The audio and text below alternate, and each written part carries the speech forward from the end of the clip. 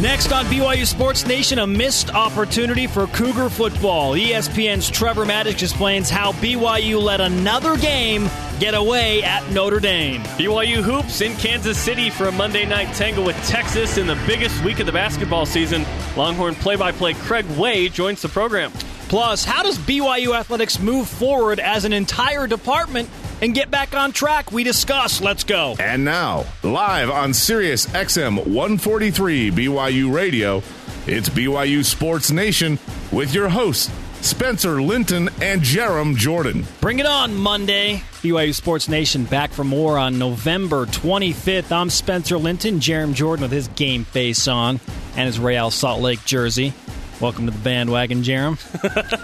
I haven't worn it all year. He sits to my right, wherever and however you may be listening. Thanks for making us part of your day.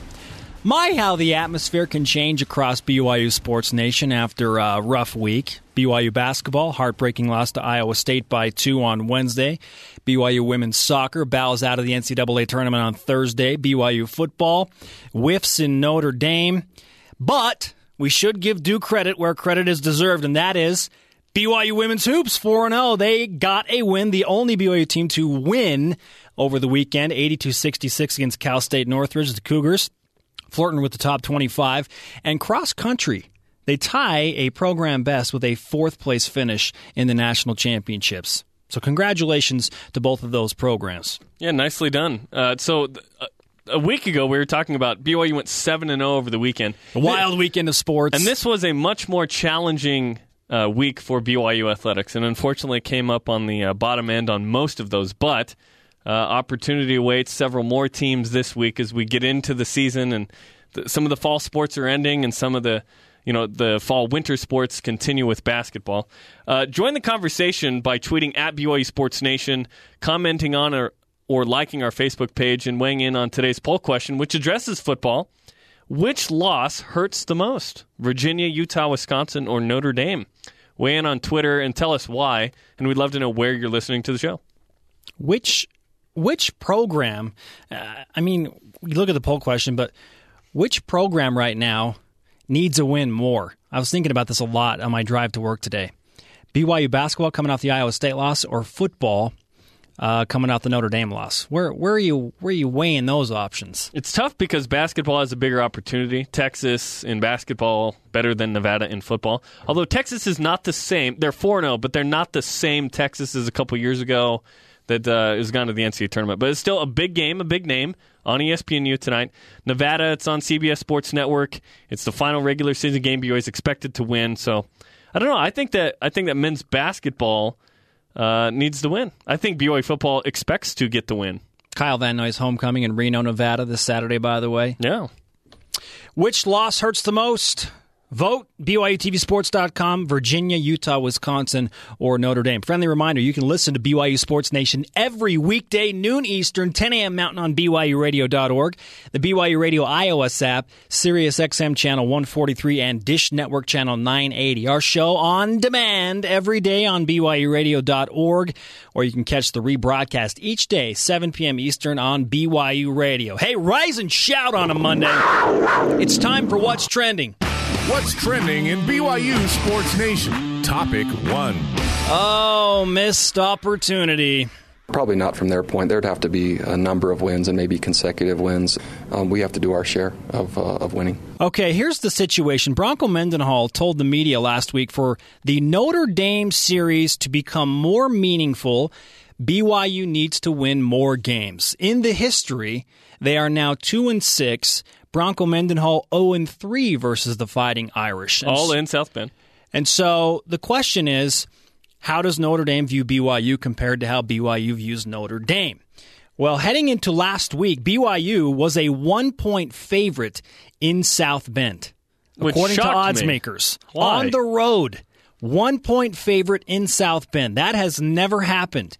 And I bought into that. I felt like BYU had every opportunity and every chance, every right, if you will, to go and win that game against Notre Dame. Notre Dame has some good players, but they were missing some key stars on the defensive line.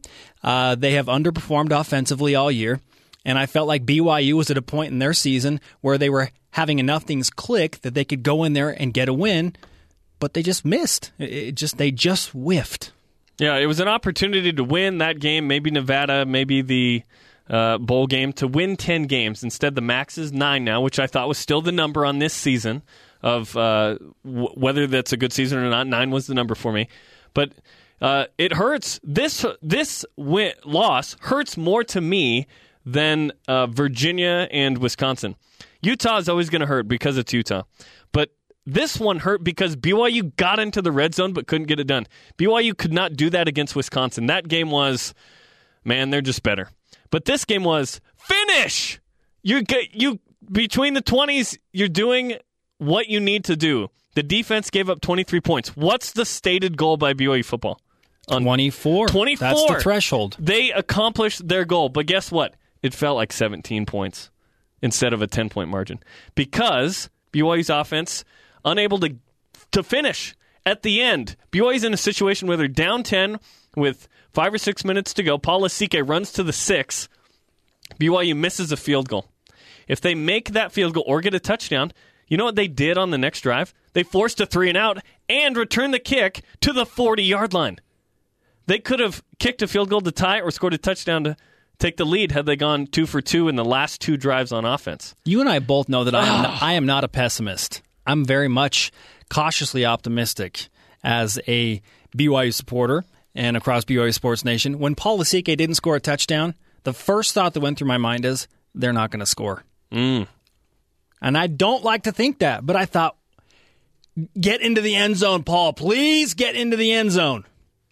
Because if you don't, I don't know if you're going to be able to score. And when you get 22 bodies crammed into a 15-yard area in the red zone, all of a sudden it becomes a huge chess match, and BYU just has not succeeded there. We'll address the red zone issues in a bit, but overall, BYU had a chance to go and do something special. This was their opportunity to, like you said, keep the 10-win season alive. They can't do that now. They got to take care of business against Nevada this week, and then the bowl game becomes so important. The bowl game is going to be a good game. Building momentum for next year, and you want to finish with more wins than you did last year. Because if you beat Nevada and then lose the bowl game, you're 8-5, which is exactly where you were last year. Yeah, you have a different staff, different team, different scenarios. Tougher schedule, but if you can finish one win better in a tougher schedule, optimism floods in, and you move forward towards bigger and better things. How you finish is huge. Do you remember in 2010 when BYU started 1-4, fired Jaime Hill, but finished the season 7-6 with the win against UTEP? How good it felt? It was a 7-6 season. That's not a good season, but it was building towards the next year, and that's what felt good. This year, you could finish with 9. Let's say BYU plays really well in the final 2. Now you're talking. You have a chance to be outside the top 25 with big opportunities at the beginning of next season at Connecticut, at Texas to get ranked, become relevant. So the Notre Dame game is disappointing in a lot of ways because of that. But go beat Nevada and then get a good win against a solid Pac-12 team, whether that's Washington or Arizona or Oregon State or even Washington State now. Since they beat Utah and made it so Utah's not going to a bowl game for the second consecutive year, by the way. Missed opportunity. Now it's about fixing it, moving forward, and creating that momentum. Topic 2. Addressing those issues. Here's BYU defensive back Craig Bills talking about painful missed assignments the defense made and what they need to do now. I mean, I think anytime they had a big run, it was just because someone was off of their gap or there was a missed tackle. So, I mean, I think we played them pretty well at the line of scrimmage, but we just need to clean up those little things they're big things of getting in your gap and sticking to it. The defense struggled early. That's a no-duh comment. But I thought they got better as the game progressed. Got better in the second half, and I give a lot of credit to Nick Howell for dealing with a busted-up secondary and plugging in the gaps the best that he could with good athletes. A lot of people are like, who is number 15 and why is he playing defense for BYU? That was a brilliant move in my mind by Nick Howell. Michael Davis. He is one of the speediest guys on the team, and clearly Notre Dame was exploiting an advantage with their speedy receivers against a banged-up secondary. So you throw in Michael Davis, who's running foot for foot, if you will, with T.J. Jones, who is a really good receiver for Notre Dame's, and he actually has decent coverage with T.J. Jones. He's just a really good receiver. T.J. Jones makes good plays against good defensive backs. Yeah, what if Cody Hoffman had gone one-on-one against the third-string Notre Dame cornerback? He would have had a different game, So, yeah, BYU is piecemealing it with the secondary out there. Mike Hague has a groin injury. Robertson Daniel gets sick. But I want to address something that Craig Bills mentioned. Sometimes you're not in position in a gap because of the other team's play. Sometimes Notre Dame did stuff that put BYU out of position. Their offensive line was great. They were great. And that's where the game was won and lost, was in the trenches. BYU defensively could not get to Tommy Rees. They hit him twice. Guess what happened on those plays when they hit him? Incomplete passes. Yeah, and one floated up in the air forever. Michael Davis, I'll just chalk that up to inexperience. He doesn't turn around at any point. Otherwise, he probably picks that. But BYU sent 5 and 6 sometimes to get in his face. Couldn't do it. Dropped 8. They'd play pretty good D. But I thought the BYU defense did a good enough job on first and second down. There was a 3rd and 10, 3rd and 10, and 3rd and 7 converted. That'll happen, but there were too many of those. That'll happen against a team that has only given up 7 sacks all year. You could call them the best pass-protecting offensive line in America. They are, according to the numbers, best in the nation when you look at how many passes Notre Dame has attempted, how many times they've dropped back. They've given up the fewest number of sacks of any offensive line in the country. Perhaps that was a huge oversight on my part last week, but that offensive line performed better against BYU's defense than I thought they would. I knew they were good. I didn't know they would be that good. Another issue. I thought that BYU could have got more from Fua and Van Noy when they blitzed. They were just non-existent in that category. And when they did go, they were blocked effectively. That was one part that affected the game greatly. Let's talk about red zone offense. And I'm going to call it red instead of blue right now. Red is in stop. Because this season, great tweet from Greg Wrubell. He said BYU's red zone TD percentage in the Bronco era. So every 05 through 09, it was 70+. Those are the John Beck Max Hall years. TD percentage, right? You go into how many times you score a touchdown when you get into the red zone. Now, if the line of scrimmage is at the 21 and you score, that doesn't count here. So like if Lasike had scored, that would not have been a red zone touchdown, right? So then you look at 2010, 11, and 12, all in the 60s. Then you look at 2013, 47%. Not awesome. And then you look at BYU's third down conversion percentage. They're in the 30s. Those two stats tell you about BYU finishing on third down, finishing when you get into the red zone. BYU has 4 losses, all of which were close, none of which were more than 10 points, right? So if BYU is good on third down and is average in red zone scoring, it's a different season. Those two have really affected the year for BYU. BYU dropped from 111th to 116th in red zone touchdown percentage. There are only, 8 teams worse than BYU in America? That are worse. And I don't think any of those teams have a winning record. That's the thing. BYU is 7-4 with these numbers. They can put up yards, but the bottom line on offense is to score points, and BYU's struggled to finish there. Another good stat that we saw from friend of the program, Greg Wrubell. BYU needs 8 touchdowns in the final 2 games to equal last year's touchdown total from the season. Doesn't it feel like there were more touchdowns this year? Yeah, probably because the way that they won and who they beat and how dynamic they were. Who they've played. That's factored in. But 8 touchdowns. They might not get there. You better go 30+ against Nevada. Wow. Go 40+ against Nevada. It's Nevada. They struggled with Air Force. We continue along addressing the issues, and I'm going to bring up the third point that I want to discuss, Jeremy, and that is decision-making. Okay, fourth quarter, you're down by 10, 3:12 to play. And the ball at the 40. The ball is at the 40-yard line. How long did that drive last?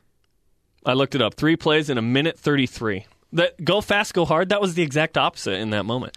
And this is after the blocked field goal. So the game, the field goal is blocked, you're down by 10, you still got a shot because you forced a 3-and-out with 3:12 to go. If you go and score a touchdown, you could do an onside, get it, you have a chance, right?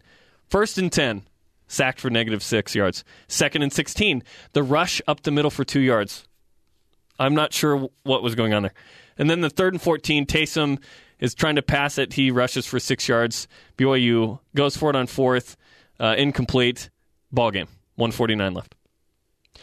Our job is generally not...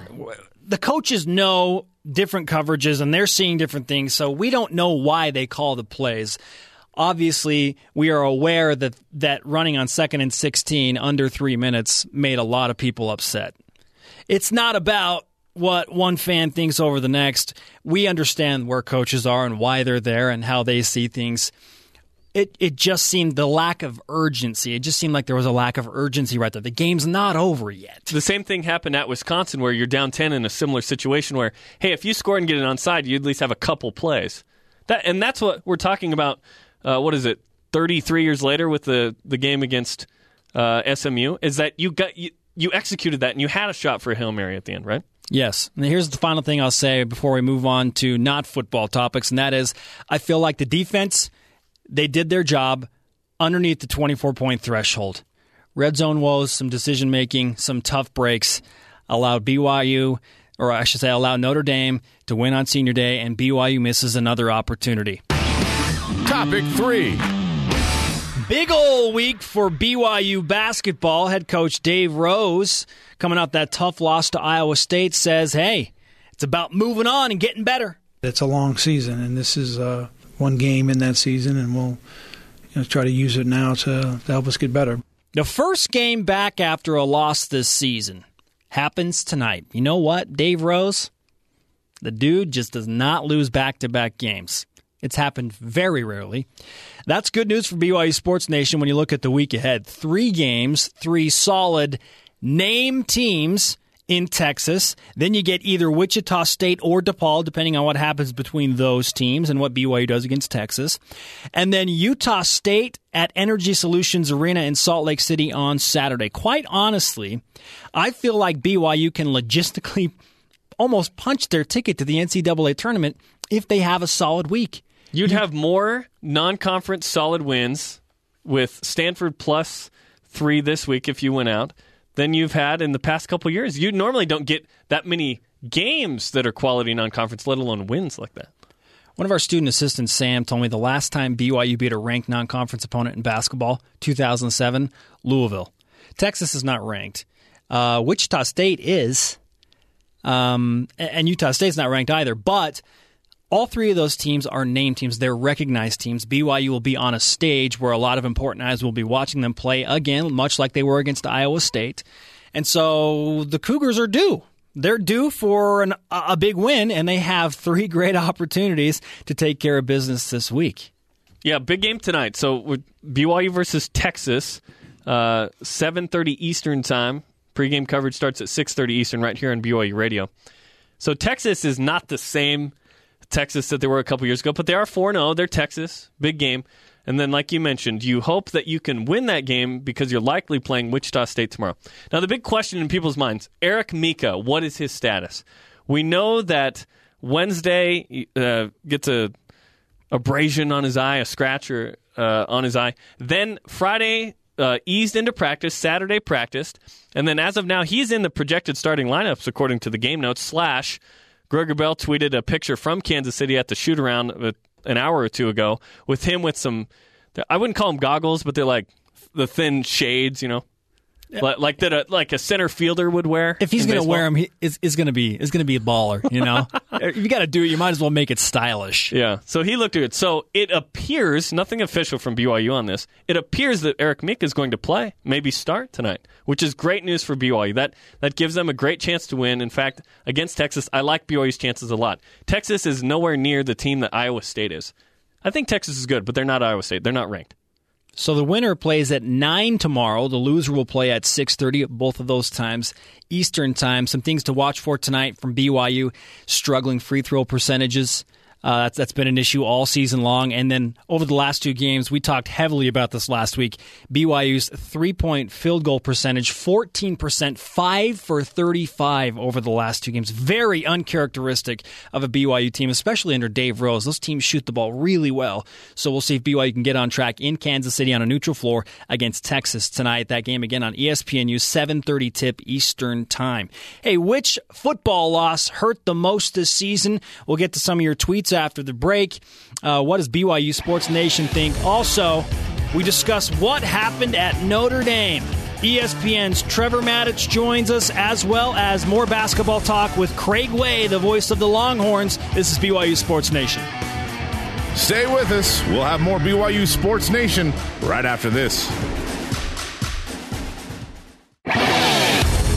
Rise and shout, Cougar fans. This is Taysom Hill, and you are listening to BYU Sports Nation. Welcome back to BYU Sports Nation on BYU Radio. Spencer Linton, Jerem Jordan. You can follow us at Spencer_Linton and at Jerem Jordan straight up. Join the show's growing Twitter following at BYU Sports Nation. Tonight on True Blue with Dave McCann, Blaine Fowler breaks down the Notre Dame game, previews Nevada. Men's cross-country coach and runner Ed Eyestone and Jared Ward are in studio, plus features on Kyle Van Noy and Daniel Sorensen. Watch it tonight at 8:30 Eastern on BYU TV and listen on BYU Radio. Another shout-out to the cross-country team. Finished 4th at the national championships. Well done. Jared Ward helping out in that situation. Great to have him back running with BYU. Which football loss hurts the most? There are 4, so obviously you have 4 options. Virginia, Utah, Wisconsin, or Notre Dame. We go to Facebook. This from Cody Meredith, Utah. The season started with high expectations, and despite the loss at Virginia, Utah was the game I was most looking forward to. Since that loss, it's been hard to get excited about other games this season, and it didn't help. It was the last time we played them for a few years. Nathan Sharanian? Sharanian? We're going to call it that. Struggling. Yeah. Sorry, Dame. Nathan. We love you. We love you. At the game, Notre Dame. At the game, I was so cold it hurt. Oh, I'm sorry, Nathan. I did feel bad for the BYU fans that ventured out there and stuck through the cold. But, you know, that's part of the thing. I felt the same way after BYU lost Notre Dame last year. I was there. I thought BYU was going to win that game, knock out the number 1 team in the country. They lose by a field goal. More of your tweets on which loss for BYU football hurts the most later on. We now welcome into the show for the second time Craig Way, the radio play-by-play voice of the Texas Longhorns. Craig, welcome back to the show. It's good to be back on with you guys. Nice to be with you. Thank you. Hey, Craig, different sport this time around. The Longhorns 4-0 in Kansas City on a neutral court against BYU. What should we know about this Texas team that has allowed them to get out to a quick start? Well, it's a lot different team, obviously, than the one they had last year, since they had several players leave for a variety of reasons, obviously. Mike Kabongo left to try to enter the NBA draft, and then you had other players leave, transfer. So it's a team with 4 freshmen who see considerable playing time. And in addition to that, they have very few veterans left. Now, that said, one thing that is kind of healthy to note about this group, they seem very eager and very dialed into what Rick Barnes and the coaching staff are trying to get across to them. And so far, it's worked out pretty well. Now, this will clearly and easily be the most difficult test they've had to this point in the season, but it's something they're looking forward to encountering tonight. Craig, I noticed no seniors for BYU, no seniors on the team for Texas. That's kind of the way of college basketball now, and 3 sophomores in the starting lineup for Texas. Tell us a little bit about some of the main guys for the Longhorns that BYU fans should watch out for tonight. Well, I think obviously the key guy for Texas is Jonathan Holmes, who is the gray beard of the group as a junior, and he's averaging about 15 points per game. He's been a kind of a force inside for them early on, and that's he was the lone returning starter who averaged anything, and he kind of was a mixed bag of starting and coming off the bench, but he's the one constant, really, that they had returning for this basketball team. Another one that was kind of along that way is Javon Felix, but Javon went between starting and sitting, and he was also injured for a while. Felix being a point guard last year while Mike Kabongo was serving a suspension, but it was kind of a trial by fire for him. He's gone back to his more natural position, and that's at the 2-guard spot. And he even had a little bit of a delayed start to this year because he'd had some hip surgery just about a month prior to the start of practice. So his practice time had been quite a bit limited, and so his minutes have been a little bit limited, but he has been productive while he has been out there. And then as far as the other guys go, certainly one of the keys for them has been the play of freshman point guard Isaiah Taylor. He's kind of surprised folks with his court savvy in the early stages of this season. He's helped them come from behind in 2 of their 4 wins so far. So he's been a big part of that as well. Those are a couple of the kids that have stood out so far. Craig, I don't know if you saw the Iowa State-BYU game last week, but if you did, what was your assessment of, first of all, of BYU and the way they performed against a very good Cyclone team? Well, I saw a little bit of it. I was also broadcasting our women's basketball at the time, and I got a chance to see a little bit of it. And, between that and seeing what I saw from the Stanford game as well, it's a pretty impressive group to not have seniors on it, guys who could shoot the basketball and run the floor. And I know that's something that really has Rick and the coaching staff mindful of how they can shoot and how they can defend. And any team that can put 112 on the board against a team even that might not be a national power, but Stanford is a name that's certainly recognized enough. And if you're putting 112 points on the board against the Pac-12 team, you're doing pretty well. So it certainly has the attention of Rick and the coaching staff. Craig Way joining BYU Sports Nation. Craig, what would happen if Taysom Hill suited up for the basketball team and just warmed up against Texas on that other side after the football game? I don't know if Rick Barnes would go ahead and just fire one of his assistant coaches on the spot before the game started or anything. I would hope not. I would hope that would not be the case. And I'll tell you that he had such an awesome game that night. There in Provo, it still has a lot of Longhorn fans shaking their head. But I mentioned this at the time he was dangerous. And then as the season went on, every time Taysom would have a good game, I would point out on my talk show to fans, oh, by the way, it wasn't just against Texas. See what this guy is still doing. So he's had obviously a very good season, and the Cougars have as well. And I pointed that out to people. Texas, has kind of flipped the script a little bit because it was at a pretty low point, obviously, after the loss to BYU. They went back home. They had the coaching change with their defensive coordinator, brought Greg Robinson back in full time, lost to Ole Miss, and he'd only had 3 practices with the team. In fact, I visited with him the day before the game with Ole Miss, and he said he felt like he'd been drinking from a fire hose, trying to get used to guys, and he didn't know a lot of their names and things. But since then, they turned it on, got it going, and won 6 in a row before they lost to an extremely good Oklahoma State team. And I think everybody who watched the game Saturday night. Yeah, we saw how good they are. Yeah, so here is Texas for everything they've been through this season, and having dropped those 2 games and that BYU loss that brought about a change in the coaching staff. Here they are still with a slightly better than mathematical shot even to win the Big 12 conference, but to be 7-3 from where they were is pretty impressive going into the Thanksgiving night game this Thursday night against Texas Tech. So in a weird roundabout way, you can kind of thank Taysom Hill and BYU perhaps for a wake-up call. Is that too much of a stretch?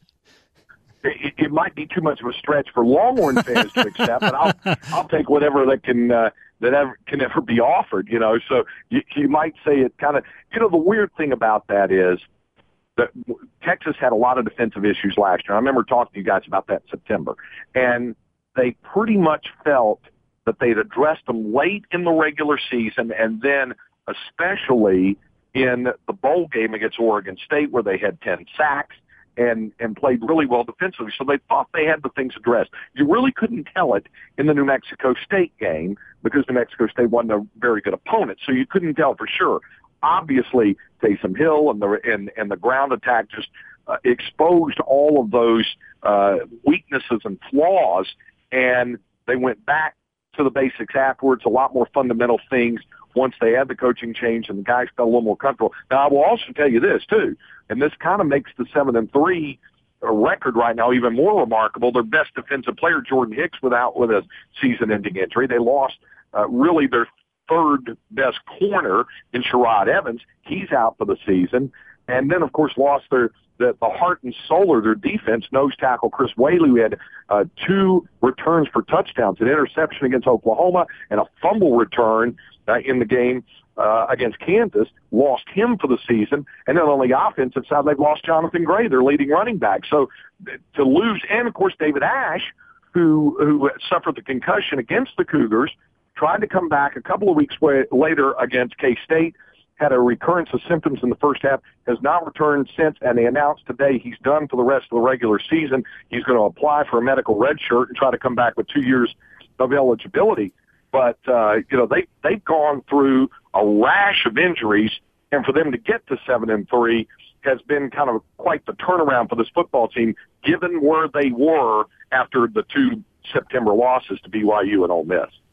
Craig Way, Texas Longhorn football, men's basketball, and women's basketball play-by-play, joins BYU Sports Nation.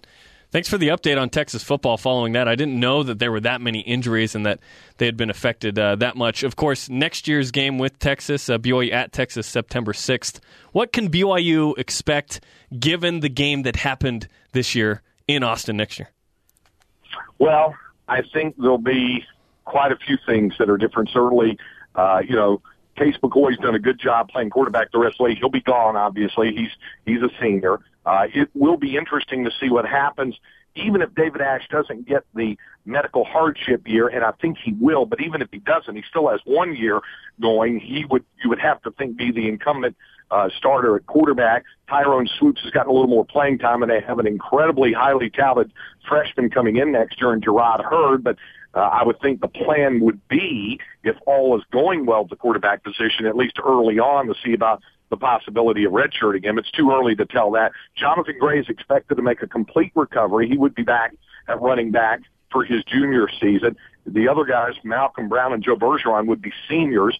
The offensive line graduates a couple of guys, but by and large would return intact. Jordan Hicks would be back next year with eligibility, and most of the defensive, they'd have most of the guys back. I know a lot of folks are wondering, will the head coach be back? And that's something that only time can tell, but I know Mack Brown isn't planning on going anywhere.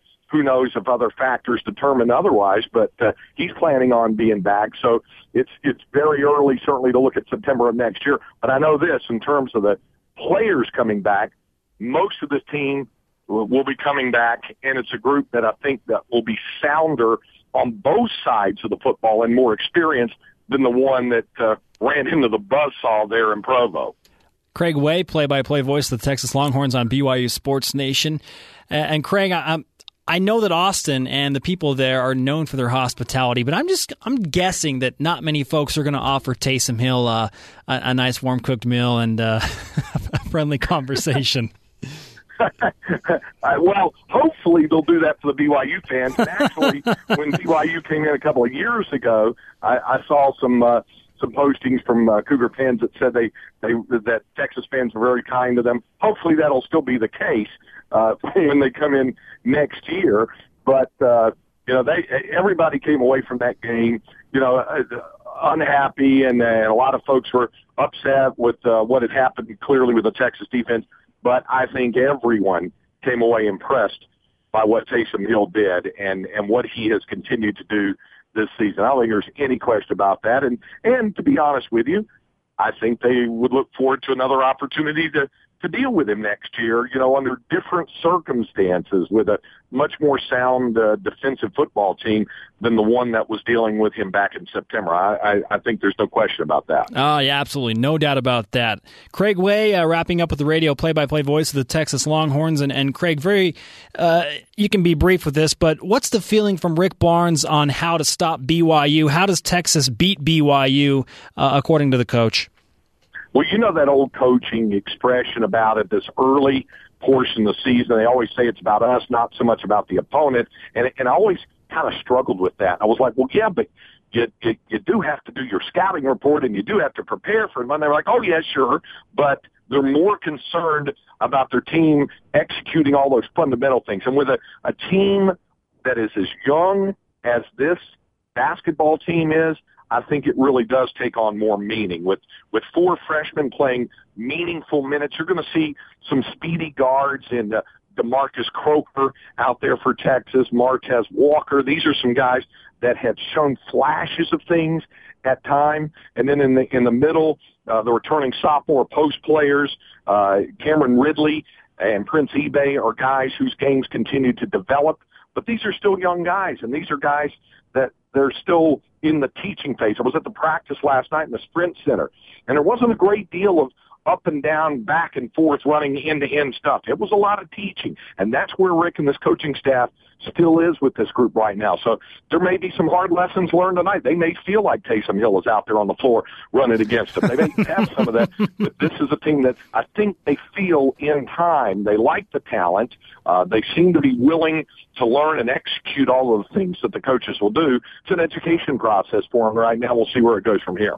Craig, thanks for the time, and have a good call tonight. Texas and BYU in Kansas City. Always great to be on with you guys. Thanks. Thanks, Craig. Up next, back to BYU football and what happened at Notre Dame. ESPN college football expert Trevor Matich joins us for yet another edition of Matich Monday. The Cougars under the scope. That's next on BYU Sports Nation. We'll be back with more BYU Sports Nation right after this. This is Tyler Haas, and you are in BYU Sports Nation with Spencer Linton and Jerem Jordan. Go Cougs. You're going to get a first-hand look at Tyler Haas and the BYU Cougars tonight against the Texas Longhorns. College Basketball Hall of Fame Experience Classic 2.0 version. Whatever it is, it's a big stage. It's an opportunity for BYU to bounce back after a tough loss to Iowa State. We just got confirmation from Kyle Chilton, Sports Information Director of the BYU basketball team, that Eric Mika will indeed play. We had speculated that he would. Now it's official. Mika will play. Not sure if he's starting it or not, but it's good news to have him back in the lineup after that scary situation against Iowa State. The next question is, what style of eyewear does he go with? Is it the Kurt Rambis that Ben Bagley tweeted on the BYU Sports Nation account a picture of? Is it Horace Grant with the white outline with the white walls around the lenses? Who is it? Is it a face mask like Rip Hamilton? What does he go with? Or is it the sweet center fielder Oakleys that all the baseball players wear, just with some clear lenses? Yeah, the little eyelids that open up. Yeah. Flip them up when you're shooting free throws. Or Amari Stoudemire, he pulls it down during a free throw. That doesn't help Amari in any way. Oh, hey, we've got a Super Saturday coming up, Jerem. Absolutely. Starts with countdown to kickoff at 2 Eastern, getting you ready for the BYU and Nevada game, followed by women's hoops, undefeated, 4-0 against Arizona at 4. The BYU TV Sports post game is right after the BYU Nevada game, so about 6:30, and then the men's or 5:30, and then 6:30. That's right. You were right. The countdown to kickoff is an hour. Then men's basketball, 9 Eastern against Utah State. That's a huge game. It's on BYU TV from Salt Lake City in Energy Solutions Arena, where the Jazz haven't figured out how to win, but hopefully BYU does. You know, I was at the Jazz game a few weeks ago when they won. When they beat the Pelicans. You saw a rare thing. You saw a rare thing. I witnessed it. Which loss hurts the most for BYU football? We go back to Twitter and Facebook. This one from @IBenBrown. Obviously, Virginia. #Go Hokies. Must have a Virginia time. And then @LaserSheep. Is this really a question? I'm with the majority, and I don't even have to say which team. I teach my son to CTR, he says. Oh, that one to Utah hurts, doesn't it? We welcome to the show, as we do every Monday, the man with a national championship plan, BYU 1984 national champion and ESPN college football expert Trevor Matich. Trevor, welcome back to the show. I know this is an interesting time for BYU football, coming off another missed opportunity against Notre Dame. Quite simply, what happened for BYU that made it so tough for them in South Bend? Well, the same thing that's plagued them most of the season that we've talked about before. They were not able to complete enough long passes to be able to back that Notre Dame defense away from the line of scrimmage. They only averaged about 4.5 yards per pass attempt. And even though they ran the ball fairly well most of the time, or much of the time, there were too many times when they were stuffed at the line of scrimmage because Notre Dame had stacked the box. And their longest pass play was only 15 yards to Cody Hoffman.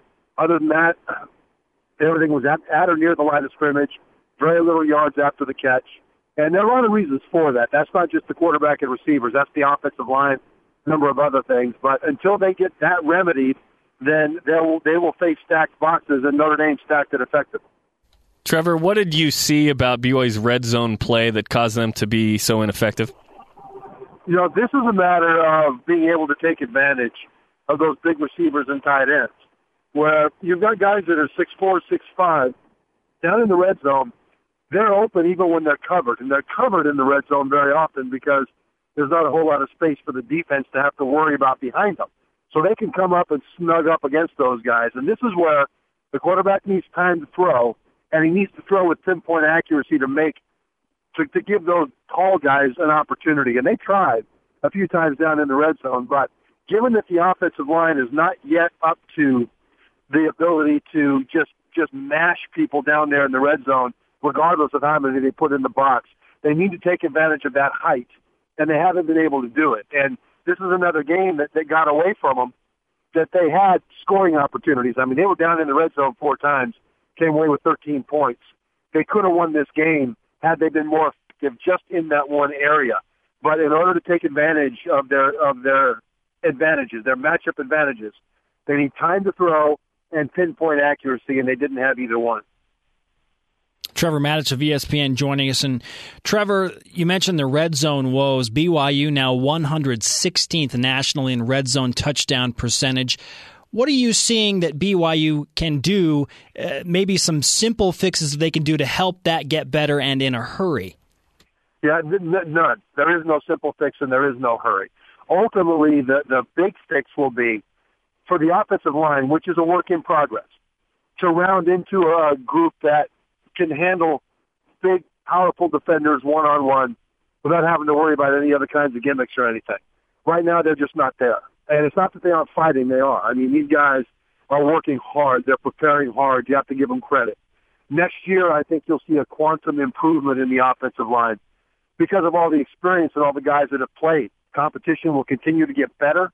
Guys know that if they give everything they've got and they're effective, they have a chance to play because of just where the philosophy of the coaching staff and where things are right now.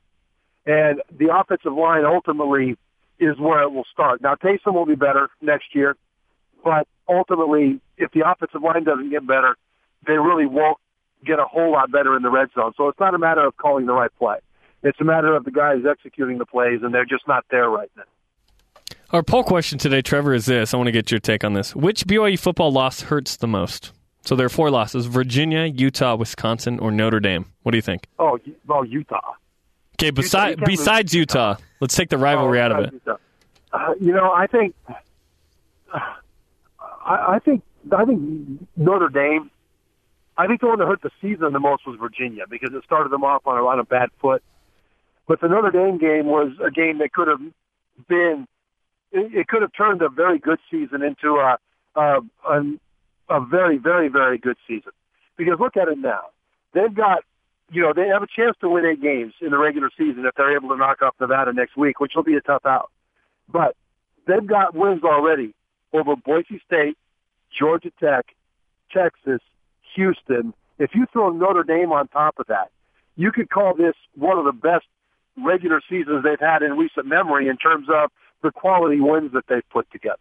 And so the fact that they were there in the red zone with the ability or the opportunity to knock off Notre Dame makes it, I think, the hardest one.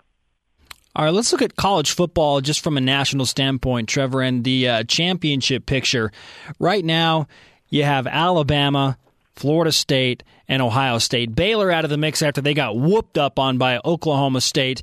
Out of those top 3, who do you feel will be playing for the national championship in early January?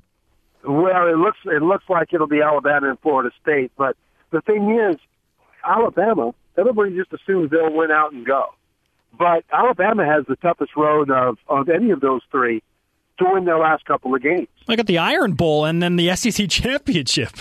Right. Auburn right now is ranked 4th in the nation. That Alabama-Auburn Iron Bowl is played at Auburn this year.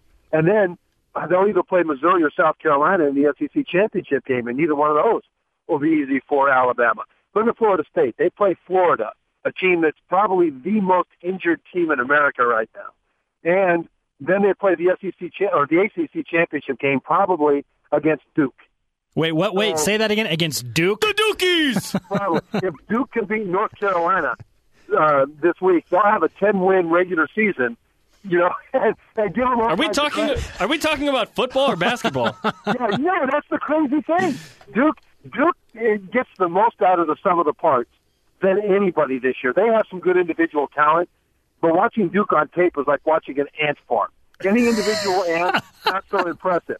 But all together, man, they'll take down an elephant. And, you know, but they're just not up to the athletic standards of Florida State. So Florida State should win out easily. Ohio State has Michigan, and they're struggling. Then in the Big Ten championship game, they've got Michigan State, a team with a very good defense but no offense to speak of. So it's Alabama that's most likely to lose. So this thing is not over yet in terms of who plays for the BCS National Championship. Who do you have for the Heisman? Like, if you had to pick today, who's the guy? Jameis Winston, the freshman quarterback for Florida State, is the leader in the clubhouse, but he's in the clubhouse. And as it turns out, the only team that he played that's really any good is Clemson. They obliterated Clemson, but even the Miami team that they beat, ranked 7th at the time, you know, they lost to Duke. So, you know, it's not necessarily... they lost in football. They lost to the ant farm. They lost to the ant farm. Stanford's the farm. Duke's the ant farm. But now let's go back to Alabama. Their quarterback, A.J. McCarron, everybody assumes he's just Chauncey the Gardener. He's along for the ride. And, yeah, he's the starting quarterback in 2 consecutive BCS national championships, but it was everybody else, and he just managed the game. Well, I think people are starting to realize that A.J. McCarron didn't just manage games. He made critical plays all through those 2 national championship runs in order to keep those runs alive. And of all the people that are in contention now, which basically is just about three people, is about it right now, I think, Winston, McCarron, maybe Marcus Mariota of Oregon. Manziel kind of played himself out of it last week. The Baylor quarterback, Bryce Petty, played himself out of it. Don't sleep, by the way, on the Boston College running back, Andre Williams. Yeah. He's got 2,000 yards rushing in 11 games. I think that's only the 12th time in NCAA history that a running back has had 2,000 yards in 11 games. So he'll get consideration. But A.J. McCarron, this is the point. Compared to Jameis Winston, Winston is going to play a bad Florida team and somebody unremarkable in the ACC championship, while McCarron has 2 major national spotlight games to go. If he plays well in a win against Auburn, and if he plays well in the SEC championship game and win that, to set up his team for a 3rd consecutive BCS national championship. No team in the poll era has ever won 3 consecutive undisputed national championships. If he sets him up for that and plays well in these 2 national spotlight games, then McCarron on the outside might take the Heisman by a nose. Wow. Heisman on and off the field. Yeah, a compelling point from Trevor Matich of ESPN, former BYU national champion, joining BYU Sports Nation. And last question we'll ask you, Trevor, is going back to BYU. Let's say BYU beats Nevada and then they go and win a bowl game. They finish 9-4. Would you mark that as a success for BYU football moving forward? Yes, absolutely. And the reason is the defense has been up to their standard. People give them grief for, you know, some mistakes and giving up some big plays against Notre Dame, but they still held Notre Dame to almost a touchdown less than their season scoring average. They held Wisconsin to a touchdown less than their season scoring average. And the defense has played well this year. The offense has a new coordinator and a new staff by and large for a reason, because they were so inept there had to be major changes. And there have been a lot of very positive signs going forward for this offense. And even this year, this offense had some of the most remarkable performances for BYU fans to watch in recent memory from a BYU offense. And so, you know, I think there's a lot to look at this season and say this has been a successful season. 8-4, it's not what they wanted. And there are no excuses for some of the losses. Utah dropped some passes, things like that. But ultimately, I think this can be a successful season for a couple of reasons.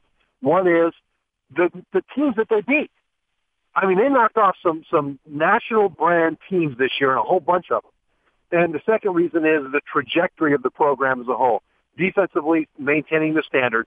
Offensively, moving forward back towards what you expect from BYU. And we've seen it in individual games this year.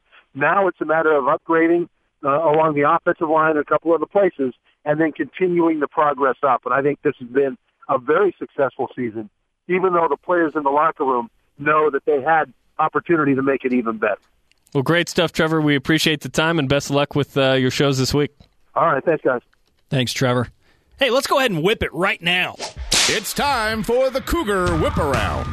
Women's volleyball. The 24th-ranked Cougars lost at 9th-ranked San Diego in 5 sets to finish in second place for the regular season in the West Coast Conference. BYU finds out its at-large destination Sunday night during the NCAA Tournament Selection Show at 9:30 Eastern on ESPNU. The Cougars will get in. It's just where. I love selection shows. Cross country. The men tied their highest finish in school history at the NCAA Championships on Saturday by finishing 4th in the country. Nicely done. The women took 28th. Women's basketball. BYU is 4-0 after a 16-point win at Northridge Saturday, led by Jennifer Hampson's 24 points and 11 rebounds. Sounds like me in pickup.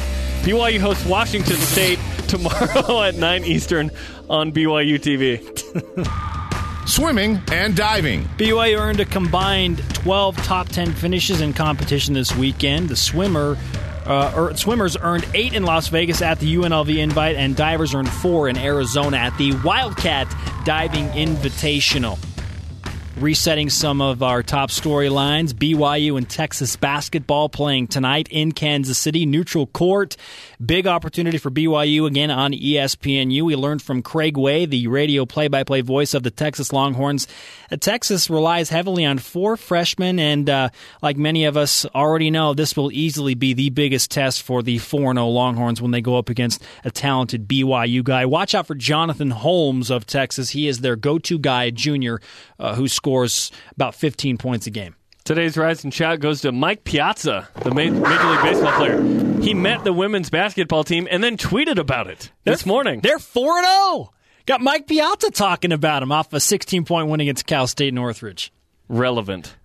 In the airport. That's awesome. Final poll results. Which BYU football loss hurts the most? Utah. 62%. Followed by Virginia at 22%. Really? I thought Utah would win, but I thought Notre Dame would be number 2. Percentage on Wisconsin. Your guess? It's 5. Yep, 4. Oh, 4%. Okay. I promise I didn't look. We'll go to Twitter for some final comments and Facebook for that matter. Which loss was the most disappointing for you across BYU Sports Nation? We go to Paul Ryan. Utah wanted to see a win for the seniors, especially difficult to swallow that one as the season continues, and Utah has had a poor record. The Utes for the second straight season not bowl eligible. They are 4-7. At Stay Classy Matt, Notre Dame, the most painful loss is I lost 3 toes to frostbite. I hope that's not real. Yeah. I hope that is a joke. Hoping the basketball game is indoors somewhere in Iowa. I'm not sure what he means there, since it's Kansas City and that's in Missouri. There's also a Kansas City, Kansas. Midwest, right? Hashtag, he says, hashtag Midwest BYU Roadie. Nice. You going to the game? Is that what he's saying? I believe he was. I believe I saw a tweet from Matt last week saying that he was going to be at the Notre Dame game and then to Kansas City. This is like the ultimate road trip week for BYU fans because you could go to Notre Dame and then you could go to these basketball games, assuming you can get work off. Yeah. For the rest of us, we'll watch from a distance and enjoy. Go Cougs! Big thanks to our guests today, Craig Way, Trevor Matich. Always bringing it. Trevor's really insightful. He at one point called Duke football the Ant Farm, which was hilarious. And, of course, thanks to producer Ben Bagley, senior coordinating producer Michael Miner, station manager Don Shaline, production assistants Alan Miller and Spencer King, and our engineer Aaron Evans. We're like an ant farm around here at BYU Sports Nation. Are we? We're all doing our part, carrying our crumbs. Check out our new BYU Sports Nation Facebook page for show links and much more. Like and comment all you like. You can also listen to episodes of the show on demand on the newly launched and sharp BYURadio.org. For Jerem, I'm Spencer, and you've just listened to a Monday edition of BYU Sports Nation.